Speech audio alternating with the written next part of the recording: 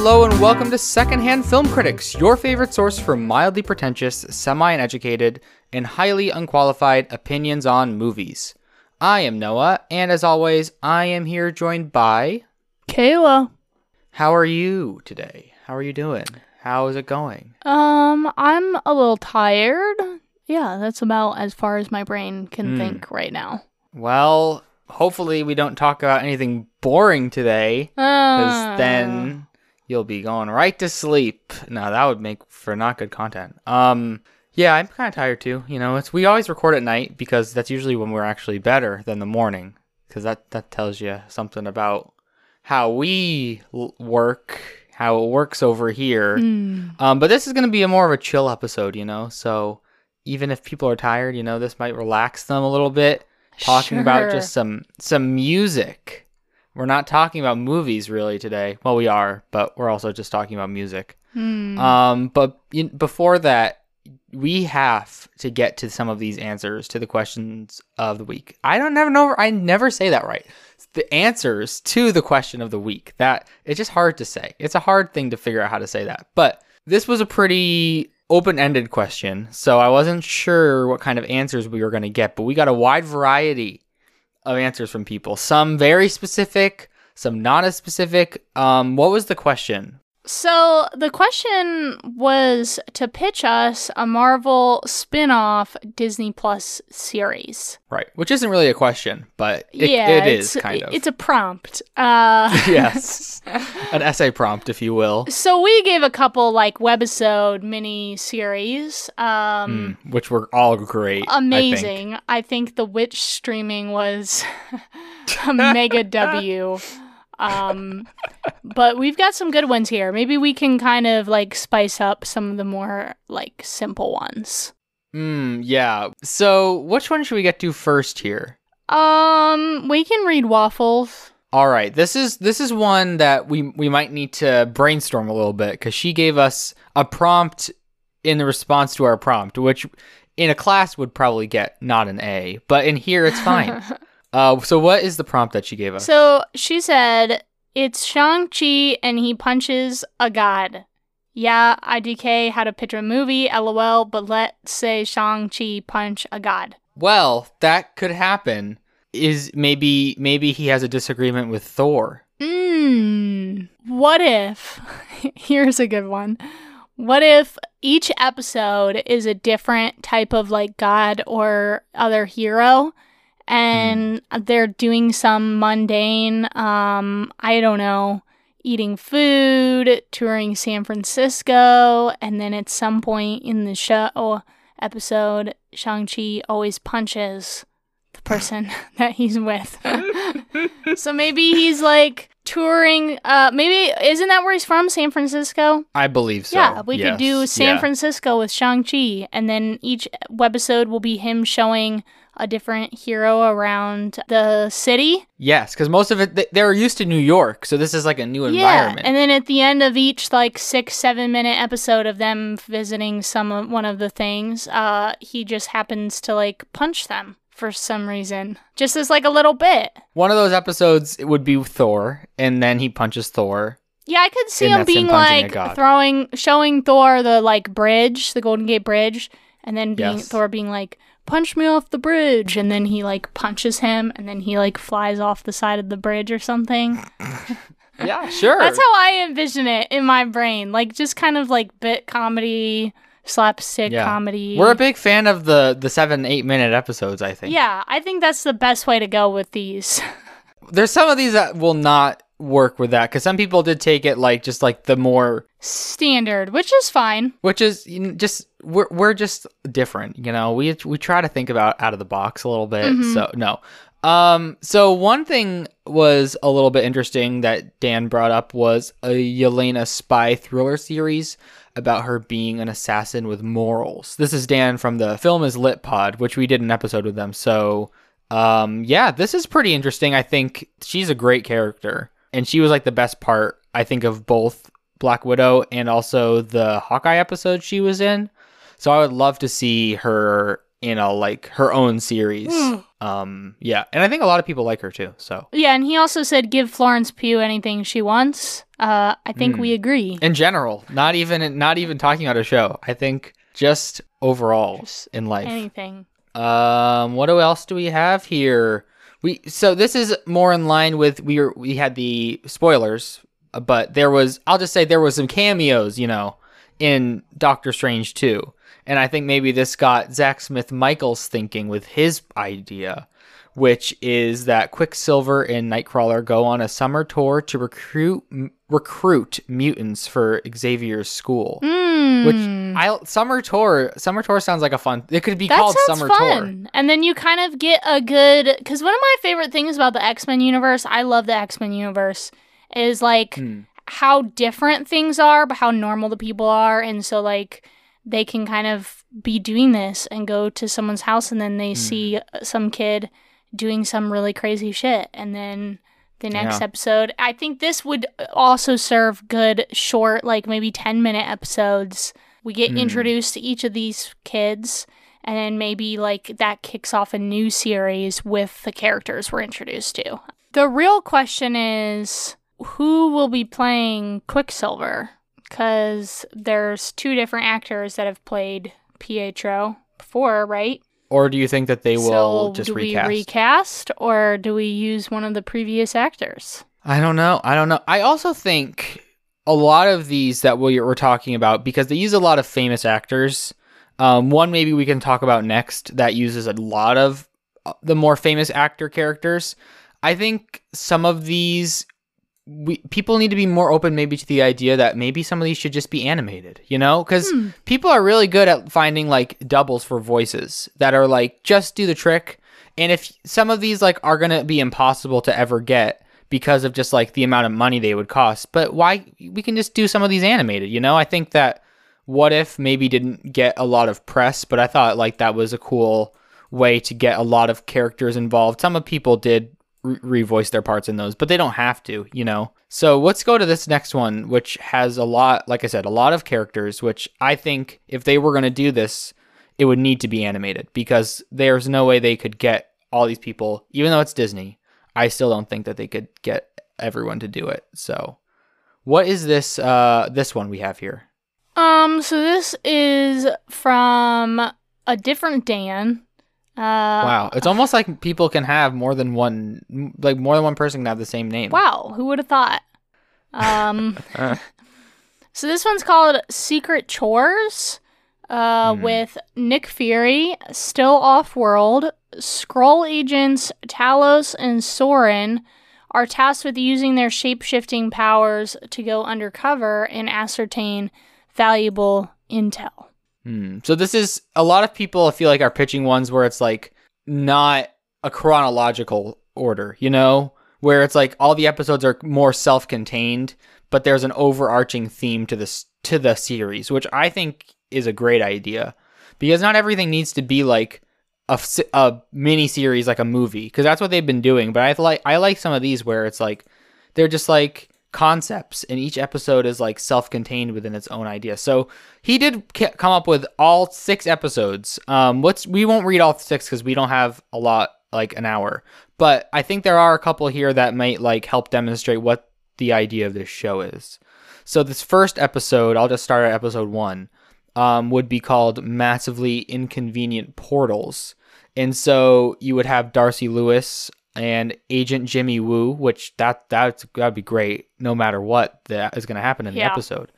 Accompanied by Eric Selvig, I think that's how you say his name. And then so Talos and Soren, they travel to MIT to investigate a series of portals appearing around campus, and it's eventually revealed that they're accidentally being created by Ned.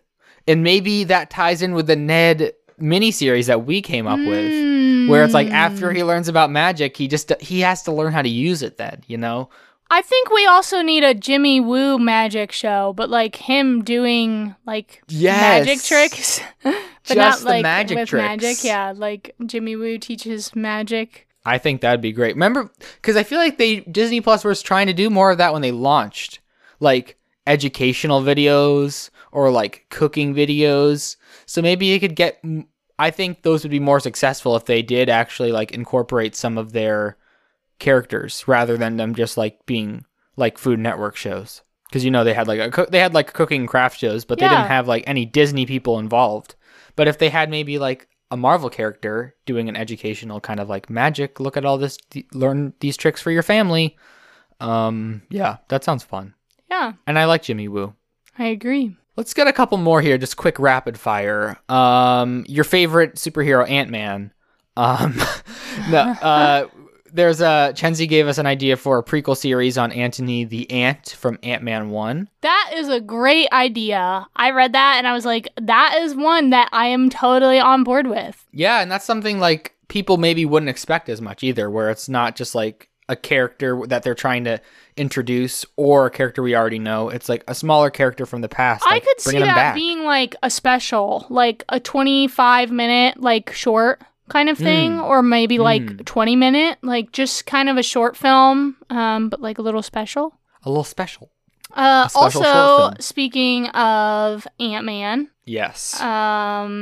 Bryce said shorts of Louise recapping every MCU project. Yeah, that sounds great. I think that actually could definitely happen. Yeah, I think that falls in line with like the webisode type, like them just sitting down in front of the camera. Right. And they're also running into the issue. They have like over 30 things that you technically need to see if you want to understand everything. So not everyone has time for 30 things, but there's a lot of videos on YouTube that get tons of views of like recapping Phase 4 of the MC, stuff like that. Yeah, I could see it. But they could get in on like that. People want that. An icon in Disney Plus where it's like catch up on the MCU and you click on it and then you have 3 to 4 minute videos on like, here's information on the multiverse, here's information on whatever, and it's just him explaining it. And like depending on which movie is coming up, they can like make playlists for like these are the must-see things to catch up on before you go see the next movie. Like that would definitely work. And he's such a great like personality, like he could definitely do it just by himself, like bouncing off the camera. Jordan said, this one's good. The bird from Iron Man 2. That's all he said. So I think we should run with this one. So if you remember in Iron Man 2, this is the bird that the villain guy has. I don't remember this at all. I'm not gonna lie. I'm in the dark. I don't remember Iron Man 2 at all. Yeah, it's that guy's with a like Mickey Rourke. It's his bird. Okay. And it was like his a parrot, like it just talks back to him. Yeah, it's like a cockatoo. Okay. Yeah. Okay. Yes. And so it was his bird in real life. Oh, okay. I think. So would this show be about maybe the bird recaps every Marvel movie? No, I think what we should do is I think it should be like behind the scenes of a Marvel movie, but like through the perspective of the bird actor, not like the bird in the show. It would be like a POV, like first person kind of thing. Yeah, Sonny the Cockatoo. So it would be about Sonny the Cockatoo portraying Irina, the bird in the movie. Sonny's behind the scene tour. Yeah, that'd be fun. And there's not like enough behind the scenes stuff, I don't think, that they do. So that would be a cool way to like maybe incorporate some of that as well. Yeah. Yeah. And Hunter did give us one, but it kind of spoils Doctor Strange 2. So if you haven't seen Doctor Strange 2, just like press like the 30-second button like twice and then you'll be safe. So this one, he says, I want a spin-off show of the Illuminati before they all brutally die. Which, I mean, maybe. I really don't think that John Krasinski is a good casting choice for that. So I don't know if I really want to see him. Maybe he's like on vacation during the show. He's literally not. He's like one of the worst casting choices ever. Yeah. But I mean, I think that regardless, they will be introduced maybe just with other actors, obviously, in the future, because they're obviously going to want to incorporate that in shows and TV shows in the future. So I'm sure we'll see something with them, if maybe just not with those actors. Wow. Lots of things to think about. I think if Marvel listens to the last like 12 minutes of this podcast, they might have the whole next phase just ready for them.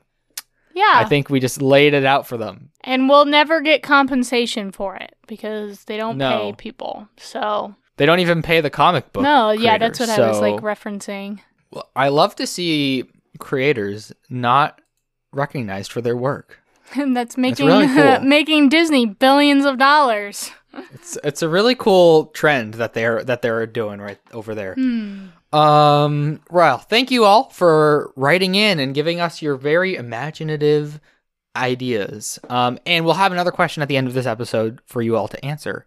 So let's jump into the reason everyone clicked on this episode, which is film scores. No, we're not talking about ratings like a score. We're talking about a score like music. Wow, wowee. Man, I guess I'm gonna have to I didn't prepare for this. Change my notes, change my rankings. I thought we were scoring things here. No, we've been wanting to do this episode, I feel like, for a while. I think like 2.5 years or more. Like, yeah, it just feels like so daunting. It's such a big, broad thing. Yeah. It'd be like doing an episode on cinematography, you know? Sure. It's like, how do you do that? But I think we found a way to maybe categorize stuff and just like give you our thoughts on different things and hopefully not go too off the rails with everything, because it's one of those things where you can go pretty off the rails, I think. So what our kind of idea is, first we're just gonna we're gonna talk a little bit first about just general feelings on film scores. What do we like about film scores? What are maybe some film scores that we've like got us into, maybe helped us get into movies more, you know, because I think that can happen when you're a kid. Certain movies that you like, you notice when you first notice scores in them. So what is things that you like in your film scores? Do you even like film scores? Maybe you hate them. Oh my gosh, I hate film scores. I cannot believe that I was dragged into doing this episode. No, I love film scores. I have been listening to them since like 8th or 9th grade, I think, when I first started getting into them. And then I listen to film scores a lot, so much so that 2 of my top artists of my top 5 on Spotify Rap last year were composers, and it was almost 3 out of my 5. So wow, so close to the big 3. I know. Yeah, no, I love film scores. I listen to them a lot when I'm like working or getting things done. Nice background music. And then I also like buying like vinyls of film scores. So I have like 3 that I've pre-ordered that have not come yet, but I'm hoping that they come soon. No, 4, because I just pre-ordered another one. But yeah, I would agree. I think they're definitely, like you said, good for studying and stuff like that. Like they can serve multiple purposes, which is nice. So they're good for that, like more passive listening. But they also can have a lot of intricacies. And I think one thing that I like is, obviously, maybe if I'm seeing a movie in theaters, I'm not going to, and I really like that movie, I maybe am not going to go rush back to see it right away because like I have things going on in my life that I just can't see movies in theaters like every day. But I think it's a cool way to like revisit a movie like audibly, if that makes sense. Or like just get into the headspace of the movie by listening to the score. Sometimes I do that if I'm like wanting to think about the movie more and I put on the score and it can kind of like bring up some of those emotions or remind you of certain scenes. And it's interesting because it's one of the only ways with like an art form that you can experience like just a single element, because obviously movies are made up of like a ton of different elements that like go into that. Like I said, we have the cinematography, you have sound, you have lighting, you have so many different things that are happening that are like being condensed in this one thing. But there's not many art forms where it's like I'm taking a part out of the whole and just trying to digest this one aspect.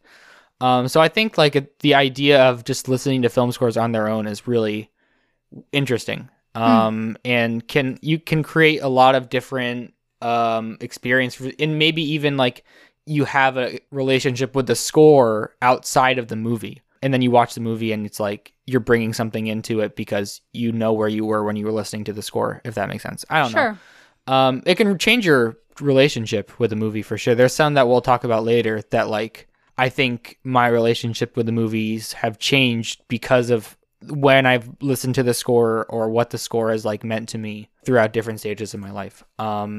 Yeah, but as far as like elements that I like of film scores or like maybe film scores I gravitate towards more, I'm definitely more pulled to less like orchestral scores or fully orchestrated scores. So like John Williams is someone that I really think is like amazing, but I don't really listen to like many John Williams scores because like that's just not what I like that much. I like a couple of his, but I'm more interested in more, not minimalist, because that's not really the right descriptor, but just more simple scores or scores that are based more on like melodies in a certain instrument with like sparse instrumentation, and just more experimental stuff, rather than just like big bombastic, like epic scores. So, I mean, and maybe that has to do too with like, I would rather like listen to a simpler or more intimate score outside of the movie rather than like I'm not someone that's gonna go to Spotify and like turn on the Star Wars score. Like, oh yeah, gonna turn up to Empire Strikes Back today. That's just not like what I would pick if I'm looking to listen to a score. But there are good songs from Star Wars that aren't like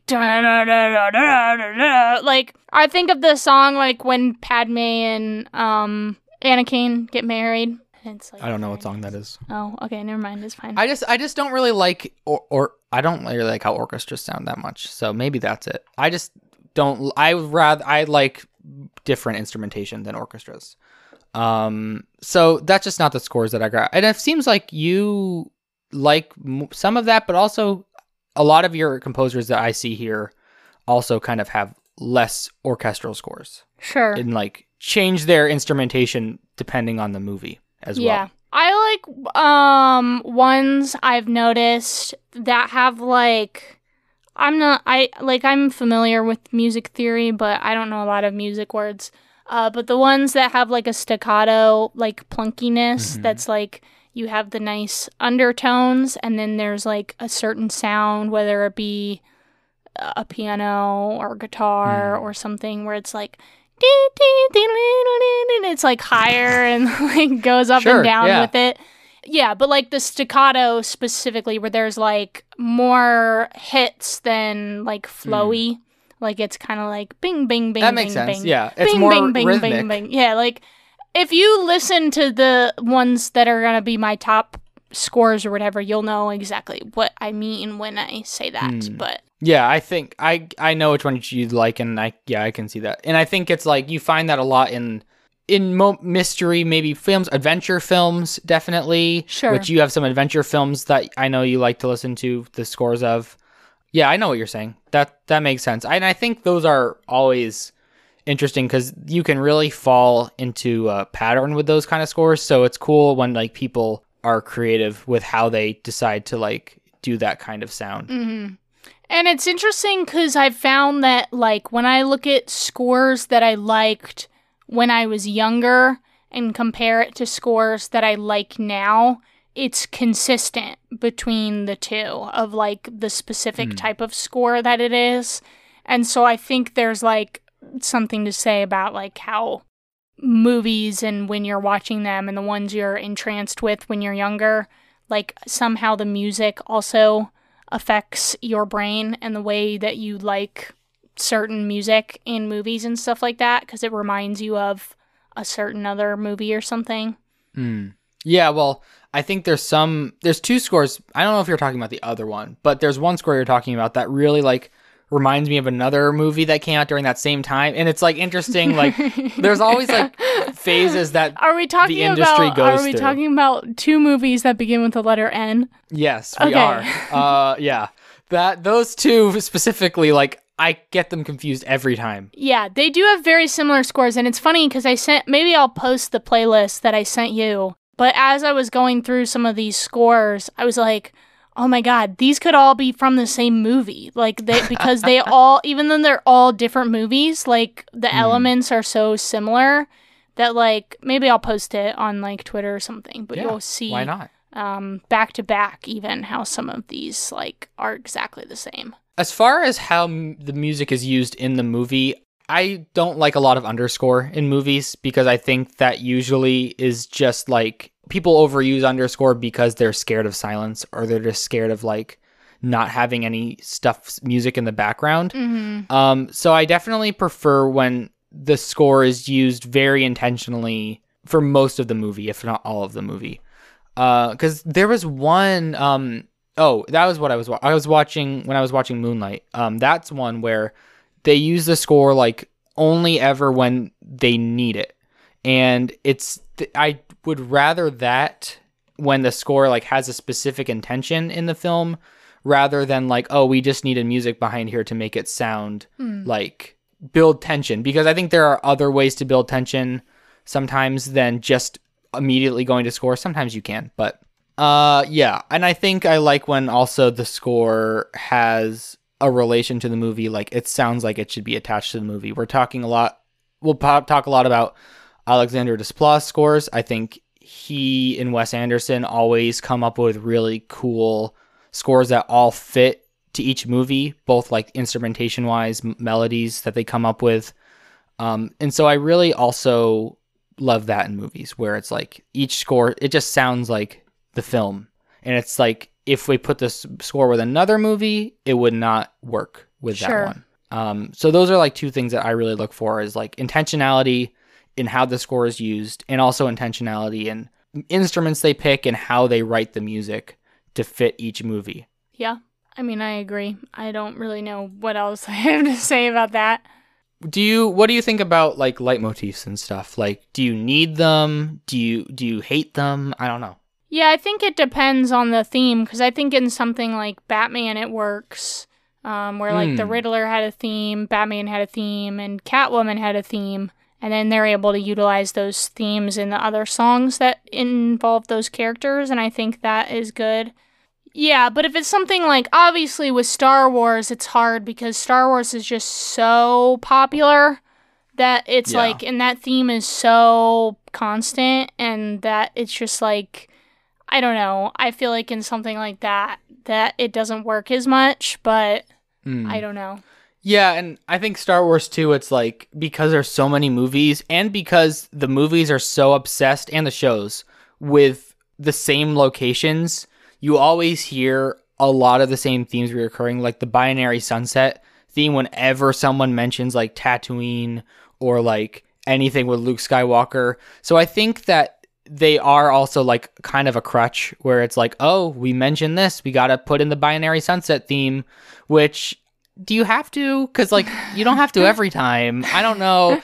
I think it can get to be sometimes like they get in their own head about it where like we need to have this theme attached to everything, where I don't think that you need to do that every time, because I don't think everyone is going to hear that every time. And there's sometimes like better decisions you could make rather than being like really rigid with like, we need a leitmotif for every character. And whenever we mention that character, we need to play that theme every time. Yeah. So I agree with you. I think it's like, if it works in the movie, it's good. But I think I'd rather them just decide what will work best for the story. Cause I think like a movie like, we talk about the Minari score a lot. I don't think that movie would work if like the dad had a theme and the kid had a theme, like if every person in the family like had their own theme. I feel like it works more with like hero franchises or like something where there's going to be sequels so that it can kind of call back to a different movie.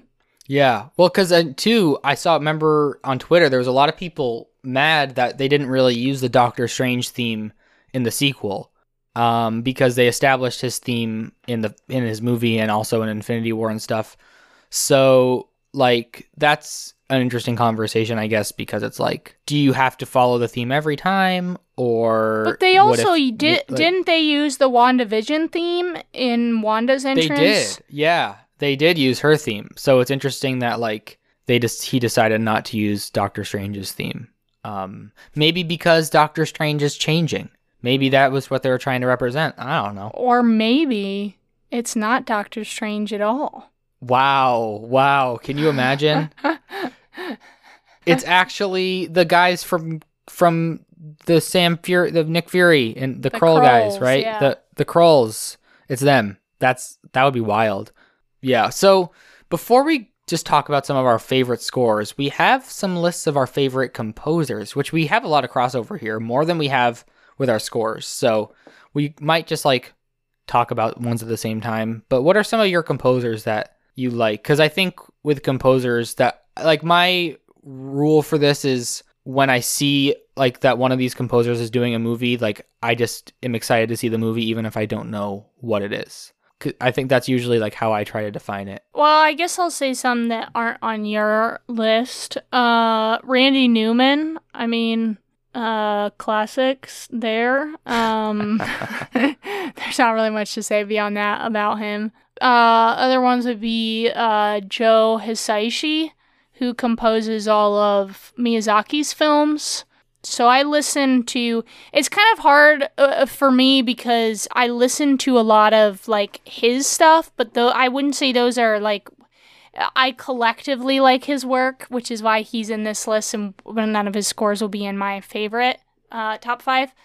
But I listen to pretty much all of his work consistently. So Spirited Away, Howl's Moving Castle, Totoro, Porco Rosso, like all Ponyo. He did all of them, so. No, definitely. Yeah, that's a good one. That's a nice pick there. And then Vince Guaraldi, who did all the Peanuts stuff. Because it was funny, because when I was like looking in Spotify, like in Spotistats to see like what albums and composers I've listened to the most, both the Christmas album, Charlie Brown Christmas, and the Great Pumpkin were in my top, like in albums I listen to a lot. And so it's just kind of funny because like his work is so iconic, but I also think a lot of his scores are very similar to each other because they use so many similar themes. Like the Linus and Lucy theme is like basically in every single one, every Peanuts special or whatever.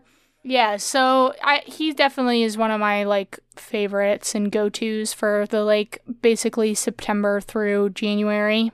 Yeah, that's definitely one where it's like that has a life beyond the movies for me, or the shorts, I guess, for me, that music, because I listen to that definitely just a lot during Christmas. You throw on that score, and I attach that music much more to like just personal listening than watching the special. What are some of the ones that you have? So some of the ones that I have, Johnny Greenwood obviously is like one of my favorites working right now.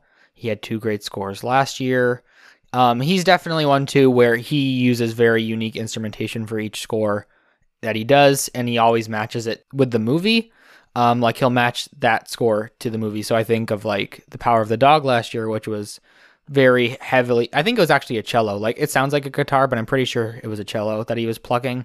But like you have that stringed instrumentation that kind of matches like the Western feel. But then you have Spencer, which is like the mix of like free jazz, and like, what was the other? I haven't listened to that score in a bit, but like that's just like a completely different sound than Power of the Dog. So that's like I think last year was a really good showcase of his skills because he's really good at doing that and like looking at what each movie needs. John Brion is like just someone who I really like in general, like even just like in what he decides to produce, the music he does. Like with the Mac Miller albums, I think he did the last 2 is what he did. And like, he's just like a really cool composer, and musician. So I really like his scores because they're also always very unique in like what he decides to do for them. Trent Reznor and Atticus Ross are like people in the last like 10 years that have gotten really popular. And obviously everyone loves the Social Network score. Even like though the Soul score they did was really good. The Mank score, bringing back Mank, my favorite movie. No, I love Mank. I think I haven't heard about anyone talk about Mank in a while, so I got to bring it back. Michael Abels we talk about sometimes. He did Get Out and Us, but also Bad Education. That's a great score. Is he doing the score for Nope? I hope so. I don't know. I never looked. Let's see. Look now. That he bet, because I think Get Out and Us are like they're more typical horror scores, but he does a good job of like making them stand out, which I think is like what the movies themselves stand out from horror as well. So yeah, this says there's an article from Film Music Reporter, which says Michael Abels to re-team with Jordan Peele on Nope. Very cool. And then I also put here Wendy Carlos, who she did the Clockwork Orange, because that's not really an original score, but they used the Beethoven music, but she made it the synthesized versions. And also I think she did the stuff for The Shining and also the original Tron score. And she was really cool because she was very huge in the trans community. She was openly trans when she was making these scores, and that like just really cool, pushing boundaries. And her music is really cool and very fun to listen to. And I think like Clockwork Orange would not be the same if they didn't use that music. Cool. What are some of our crossovers here? Because we do like a lot of similar scores too. Let's see. Of course, Emile Mosseri, 2-time secondhand film award winner. Yes. He didn't do any last year, so this year maybe we'll get another one. Yeah, I don't know. Yeah, he did kind of just some other like personal work last year and not any like film scores. Good for him. So he couldn't be a 3-time award winner, but when you win 2 secondhand film awards, you have to wonder, where do I go from here? Yeah. And he was just redefining his career, figuring out where to go next. Yeah, I love all of his scores, so I started listening to him after the last Black Man in San Francisco score, which is incredible, and then he did the Minari score and Kajillionaire, which is also great. And I think he's someone, too, that has a very, like, individualistic style. Like, you can tell that it's his score in all 3 of them, but they're all so different at the same time. Yeah, because, like, Last Black Man in San Francisco takes a lot from, like, kind of more piano jazz styles, if I remember correctly. Then Minari is, like, guitar, right? And, like, strings, and they use the vocals. And then Kajillionaire is more electronic. But they're all, like, very, like, ambient and, like, ethereal. The reason he's one of my favorites right now is, like, for that reason. Because, like, he does have very individual... He, like... specifies films scores depending on the film, but you can always tell like it's him in all 3 of his scores, the main ones that he's done. And he's doing the Jonah Hill movie, I'm pretty sure.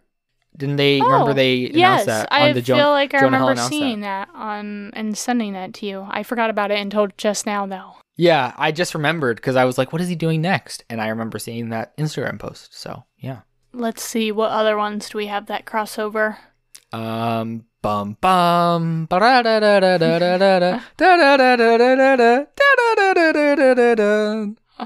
That's the Succession score theme. Nicholas Britell. He's great. And obviously Succession is a TV show, but that's a great score. All 3 seasons have like really awesome music. But then he's also done Moonlight. I think actually the Beale Street score is maybe even better than Moonlight. I think that's like a really good score. I think I agree with you. Yeah, like, because Moonlight is good, but again, the score is very sparse. And so, like, you have a few good themes, but I think Beale Street's, like, just makes that movie so much better, in my opinion. Because I think it's a pretty good movie, but the score, like, elevates it so highly. And then he also did the Don't Look Up score last year, which was okay. Oh, it was fine. It was very, like, jazzy. Yeah, I think it actually, in the movie, they kind of bury it, which is disappointing, because I like it by itself, but then when I rewatched it, I like was trying to listen for the score, and they kind of bury the score, so that's unfortunate, because he does have like, he's an interesting combination of very classically trained, but he also incorporates a lot of like either hip-hop elements or jazz elements. Like he always incorporates more modern sounds into the classical, which is in Succession is like perfectly demonstrated in the opening theme. What a great theme. That is a great opening theme. I love it. Yeah. And he wrote L to the OG, your favorite song. L to the OG. Dude be the OG. And we play. And he playing like a pro. Wow. When I say L, you're welcome, everyone. You say OG. You say G. L to the OG. Oh gosh. Classic Kendall. Classic Kendall Roy. Kendall Roy. And then of course we both have Alexander Desplat. Alexander Desplat, the man himself. Yeah, he's really cool. Yeah. And he uses a lot of melody in his scores. I think in the French Dispatch score, you have like the obituary cue, which is like you just have all those melodies like coinciding and getting together. Like he just really employs melody over harmony, which I don't think a lot of scores really rely on the harmonic elements, right? Because it's just like, oh, we'll just underscore and like this chord progression will provide the emotion that we need. But he really like emphasizes melody. Sometimes where it's like it's the only thing really, like it's all built on melody, which is really cool. Yeah, I love like Grand Budapest is one that I listen to a lot. Little Women, of course. Yeah, Little Woman's great. Grand Budapest, I love the Mr. Mustafa. I think great song. Like yeah. I think if anyone like is vacuuming ever, that is a score to put on. That's a vacuuming score. That's well, because you feel like you're like a hotel. You're like working at a hotel. Sure, you're like cleaning up. Yeah, we'll get to talk about him a little more this summer when we do the Wes Anderson series. But yeah, he's great. He's like he almost made the cut for my top. He was the one that almost made the cut last year in my top 5 in Spotify. Right there. So close, Alexander. Yeah. Maybe next year. Maybe this year. Maybe with the actual stats, maybe he passed Olivia Rodrigo, but like, sorry. Alexander Desplat and Olivia Rodrigo battling it out for the top 5 spot. Wow. That's so funny. And then we also lastly have Michael Giacchino, I think. I don't know. It's one of those two. He's really cool too. I think we've talked a little bit about how recently his scores have I haven't liked most of his scores in the last like 5 years, I guess. Yeah, I think I thought the Spider-Man one, No Way Home, was pretty good. Like it definitely stood out to me compared to some of his other like previous scores. But Batman was like unreal. What a return to form. That's one of the ones that I pre-ordered and I cannot wait to like get it and play it on vinyl. That was like sitting in the theater listening to that. I was like, he's back, my man. Because like he was one I used to get excited for. But then like I saw Rogue One and I saw Jurassic World and I'm like, what is going on? Yeah, I think it's hard when a composer like that really gets sucked into, not that they can't be creative in like a major studio franchise, but like I think it's harder to be, especially in one that has established themes already. So like Jurassic, you're having to build off of stuff that John Williams did in the original Jurassic, or in Star Wars, like again, you're building off of John Williams. So it's just hard because you have to retain a lot of the like original sounds of the franchise, but try to make it your own, and it gets a little muddy there. Yeah, and he was definitely, there were some years where he was doing like 3 scores multiple years in a row, and like that's something where it's like, how can you make 3 film scores a year and like have each one be like super unique and like stand out on its own? Sure. So I hope that Batman maybe signals like maybe 1 score a year more, like, because I think he is also very good at leitmotifs and themes. I mean, what is it? Married Life is what the cue is called from Up. That one is like iconic. And then you bring back that theme throughout the movie. Yeah, that's what he's good at. And I think Batman like showed that, because again, you had all those themes in Batman that just like flowed together perfectly. Yeah. Wow. Yeah. What a guy. I'll be talking about one of his scores in a second after we come back from this ad break, where we're just going to run through our top 5 film scores.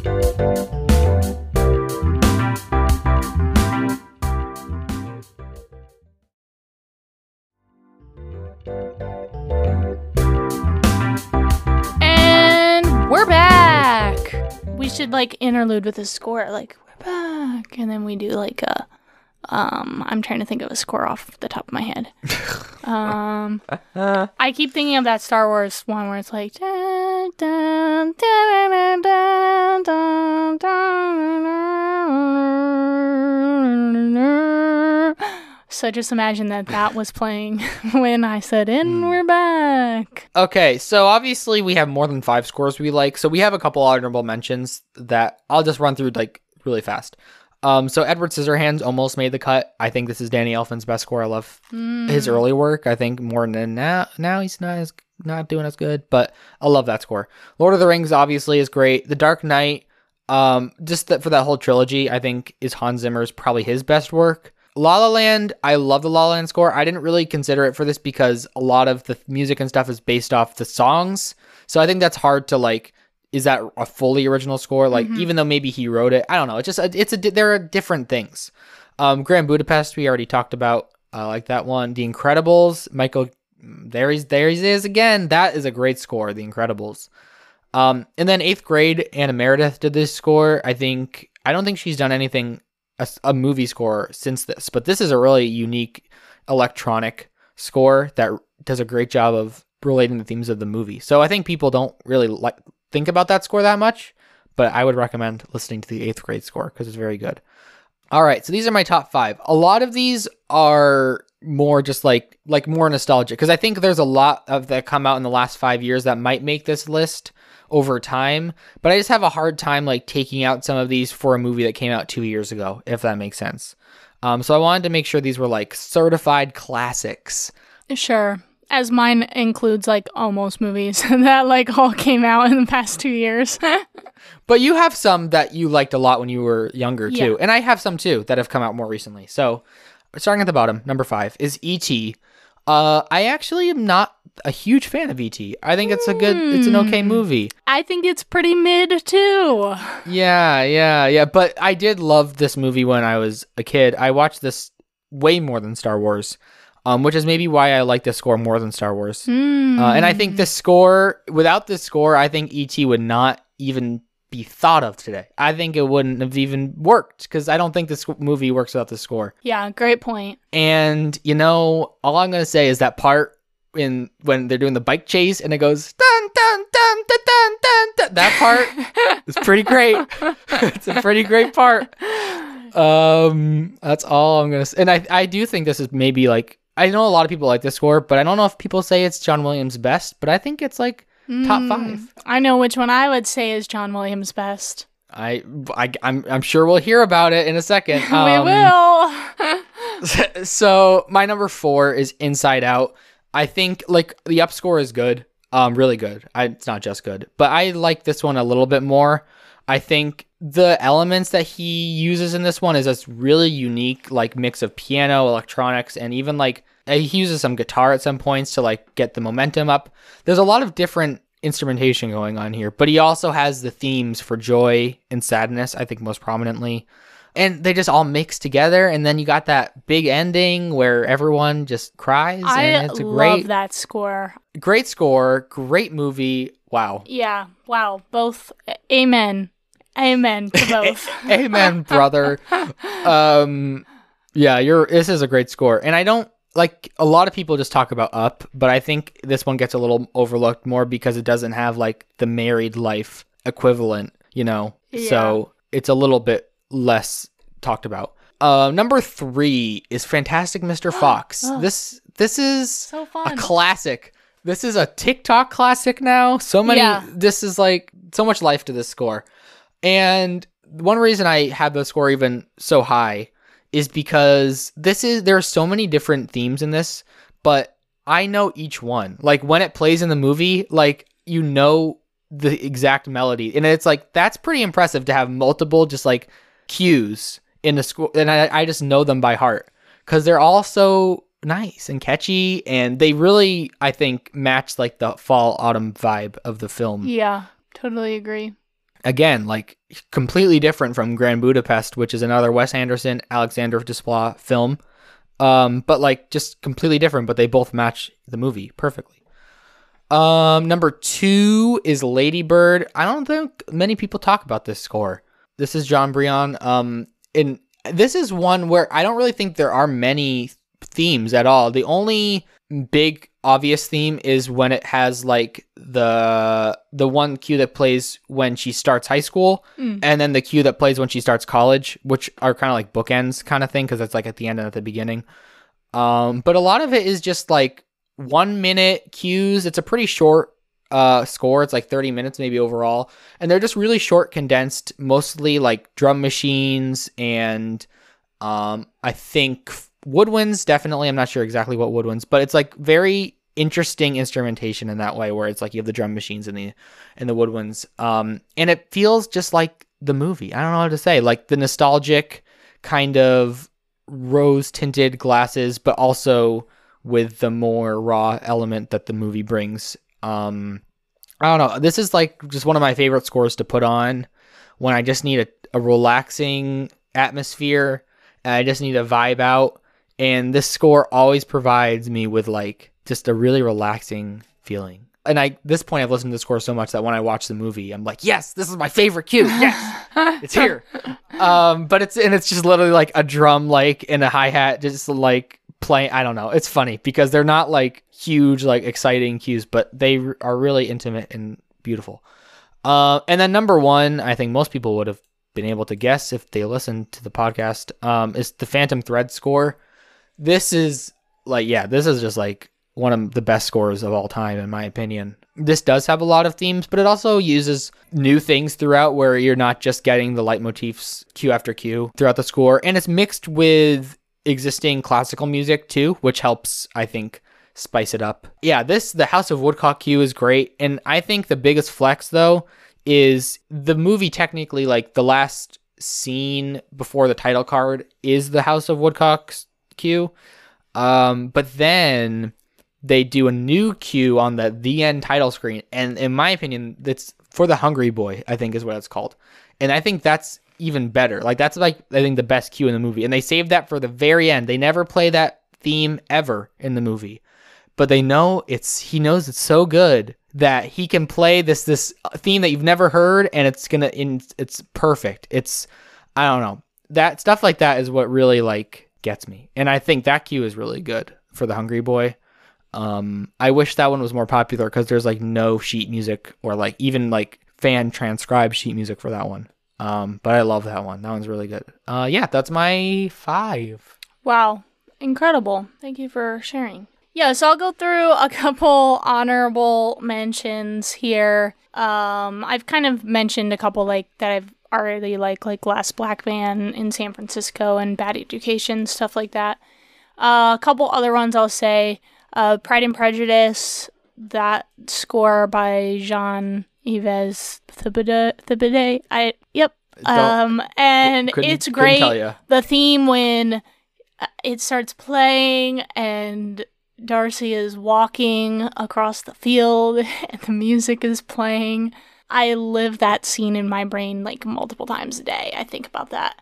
And then one that I've always kind of loved is the Chronicles of Narnia, Lion, the Witch, and the Wardrobe score by Harry Gregson Williams. Specifically the like Narnia theme.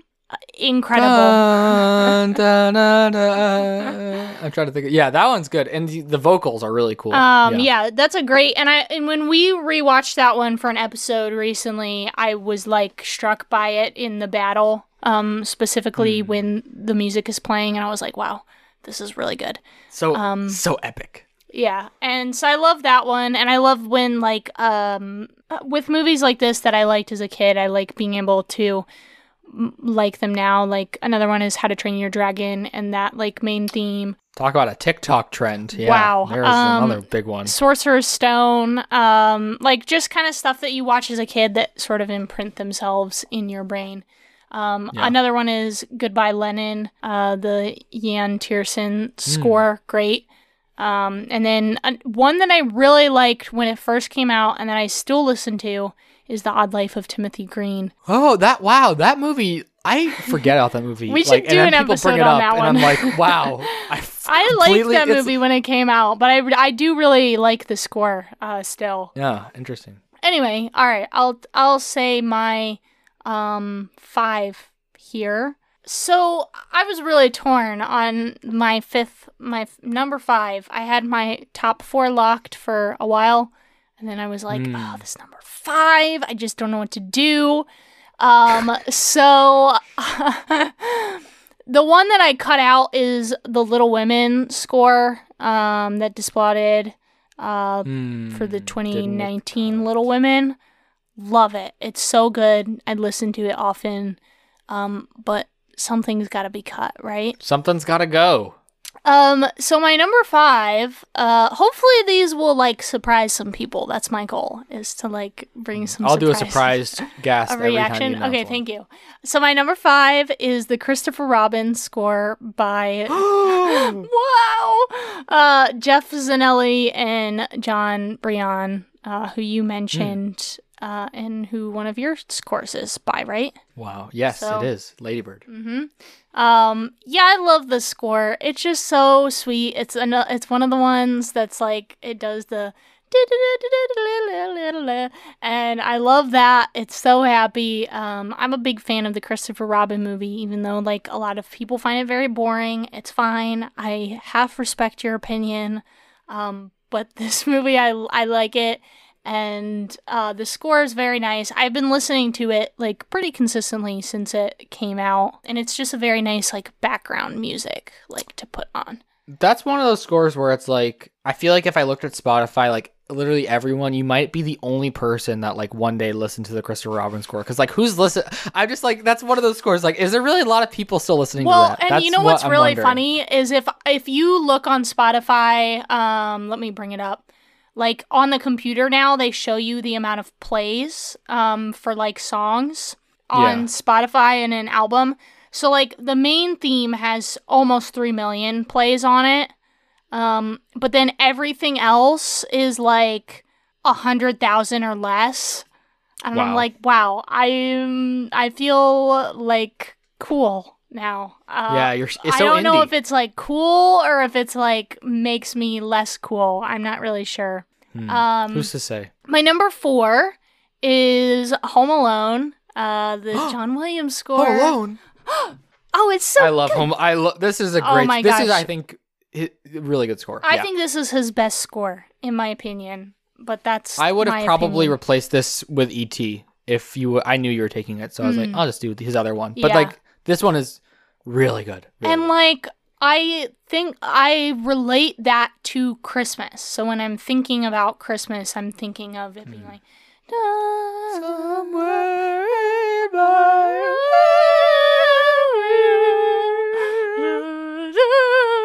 and I just like, when I watch this every year, it's like basically one of my favorite all-time Christmas movies. One of the best Christmas movies ever. And I convinced my family to watch it this year on Christmas Eve. I was like, this is the movie.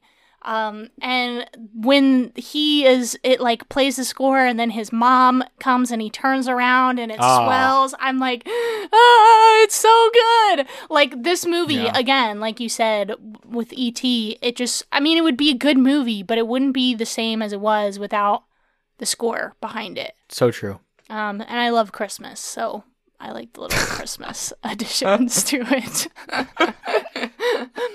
My third pick here is one that's a little out of left field. And it is the Night at the Museum score by Alan Silvestri. This is what we were talking about before with this score and the National Treasure score. Yeah. They're very similar. They have a lot of similar like elements to them. Yeah, this one, it's funny because this is a movie that I watched a lot as a kid, and for some reason the score in this has just stuck with me. All the themes in the museum, and there's a couple different like I think character themes a little bit in this one. Like Teddy Roosevelt's character has like a specific theme, and when I listen to the score, and this is something I can't do very often because my brain doesn't remember like visuals. I don't remember what it's called, but like when I imagine something, I can't conjure a picture in my brain. And so for me, remembering movies is a little difficult, like to visualize in my brain. But for some reason, when I listen to this score specifically, I can visualize the scenes in my brain. And so I'm like, wow, that's really cool, because that's something I can't like do very often. And so I just, wow, this movie and this score is so good. I actually was listening to it today in my car when I was driving to a soccer game. And I was like, yeah, I'm vibing tonight at the museum right now. And no one knows who's driving past me. My second one is the Minari score by Emile Mosseri. What? I listened to this all the time. I took This is a classic. A plane flight recently, and it was one of the few albums that I like downloaded. And basically the whole entire flight, like both flights, I just listened to the score on repeat while I read. It's just so, like you said, ethereal, but it like just transports you to a different place in your brain.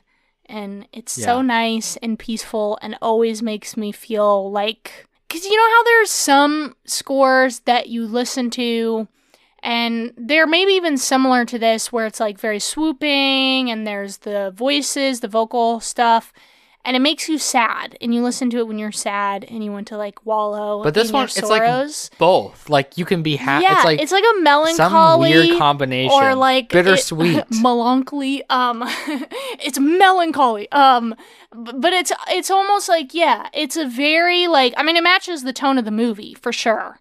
Definitely. But I like the way that it makes me feel, and that's why I like it. And then my number one is the Luca score by Dan Romer. Which, actually, no one's surprised about that, so that was... No, definitely not. Yeah, this score is so good, and I know it, like, backwards and forwards, so if you were to, like, play a song of it, I could, like, do literally the whole song and then just keep going. Wow. And then it was really cool after I was listening to it for a while when I went back and watched the movie and, like, knew the score, and so I was pairing the score that I knew with the movie, which was an interesting way to, like, because I don't know that there's a score that I know now as well as I know the Luca score because of how much I listened to it last year. So it was cool to, like, do that and actually know, like, literally every single note of the score and, like, all the cues and transitions and stuff. Yeah, well, that's what I was saying. It's so weird because it's like you develop a relationship with a certain aspect of the movie and then you would reattach it to it when you watch it. And it's like you're bringing all those emotions or, like, feelings with you. And it's it's a completely different way of watching it. That's film scores. It's all that needs to be said ever about them. Yeah, no more comments. No more comments until the Secondhand Film Awards, when we will be giving out our favorite film score of this year. It's gonna be hard to beat Batman. Gotta say, that's Batman definitely the easy front runner right now. I think it's also the only one in our document right now. I'm not going to put in the score for the bad guys. I mean, I don't even know what that, like, what, I don't think the there's Lost any other City scores score. With that, though, I think our question of the week should be, what is your favorite film score? Is it one of the ones we talked about? Is it the score for the bad guys? I don't know. I mean, there's got to be one person that, like, watched that movie. Like, is this it my favorite Tron score. Legacy by Daft Punk from 2010? I'm sure one person will say that. That was a great score. Yeah. I feel like that's the only reason, like, that's the only thing that people are glad exists about that movie. Because, like, no one thinks about that movie for anything but the Daft Punk score. I liked that movie when it came out. Well, but, like, if I never see people talk about it at all unless they're talking about the score, though. That's, like, I don't know. Maybe we need to reevaluate it. Maybe we should do a Tron episode. Yeah, do Tron, the original Tron. We talked about the old Tron score today. I talked about it for a second. Yeah, and then do Tron Legacy? Sure thing. I haven't seen the old one, so I haven't seen the new one in a long time. So I haven't seen it since probably like close to 2010. Yeah, like I might have seen it when it came out, and then I probably didn't watch it again. That's besides the point, though. Let us know what your favorite score is on Twitter, Instagram, Facebook. Just reach out, search Secondhand Film Critics wherever those places are, and you'll find us. You can also email us at secondhandfilmcritics@gmail.com. You can answer the question on the Spotify feature. So many ways to reach out. And while you're just on your phone moving around to our different places, just go over to Apple Podcasts or Spotify and leave us a 5-star rating and review. If you're on Apple Podcasts, you can review. And it's just easy, you know? It just takes a couple clicks. Mm-hmm. Couple clicks of the buttons. Sure does. Oh, man. What is our next episode? Is it another film score episode? Are we talking about real film scores now? The scores the of scoring films? that we give films. Yes. That'd be a boring episode. Yeah, so next week's episode will be kind of a sort of a sequel episode to previous episodes that we've done, but kind of like a new episode. It's going to be, is Netflix dead? Dun, da, da, da, Yeah. We're just going to be talking about the state of streaming. It's crazy world out there. Lots of sap has happened. We've done a couple Netflix and streaming episodes in the past. We did a couple years ago, or maybe, 2019, so 3 years ago. Yeah. We did an episode on our Netflix originals killing Netflix or something. And look at it now. We called it 3 years ago. We really did. We're pretty cool, I think. So we'll be kind of talking about that. And we've done other streaming episodes through the years. Yeah, Disney Plus, we did a couple episodes on. Yeah, we've talked with the coronavirus episodes, we definitely talked about streaming a lot. Yeah, so it'll be exciting to kind of touch on what's going on with streaming now and Netflix and all the news, and it's going to be fun, so make sure you tune in. Yeah, we're going to be ranting, I assume. We'll be probably. ranting. Yeah, Those I'm excited for that one. Netflix people! I can't Ruining the believe film they're industry. ruining film. Well, kind of, but also not. It's complicated. We'll get into that next week. Yeah, so tune in next Tuesday at 10 a.m. to check out that episode. Anything else until then? I got nothing. Well, until next time, I'm L to the OG! And we're your second hand film critics.